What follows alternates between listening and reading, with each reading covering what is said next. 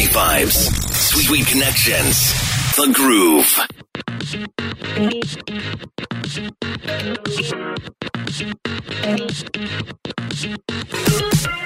Now, there are stories that you come across and you're like, wait, what? And this, for me, ranks pretty high up on the list.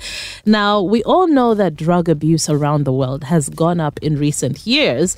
And in Thailand, the use of methamphetamine has become a major issue, with seizures of drugs reaching an all-time high last year in 2021. And this is according to the UN's Office on Drugs and Crime.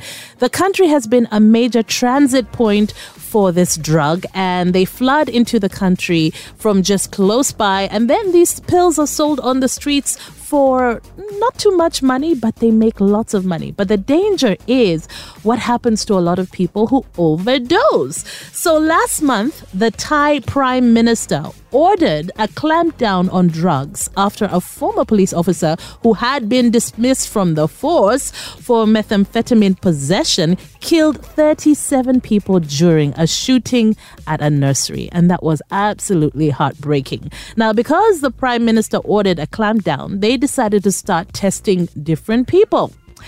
And that brings me to the thing that is so confusing.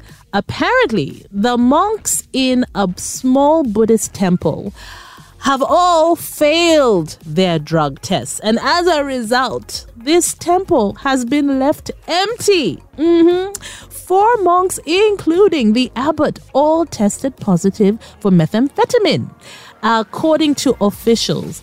And as a result, the monks were sent to a health clinic to undergo drug rehabilitation. Now, this is all part of this national campaign to tackle drug trafficking. Now, the issue is you have this Buddhist temple that is now empty, and the villagers are concerned because they cannot do many of their cultural practices or Buddhist practices. For example, merit making.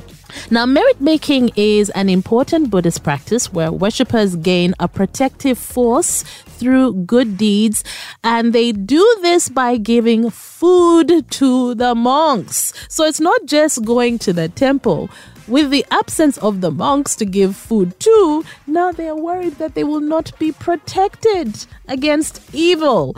I'm still in shock that this is the case, and I'm thinking by the time all the monks, including the abbot, all have this addiction, how many other people across the country are affected?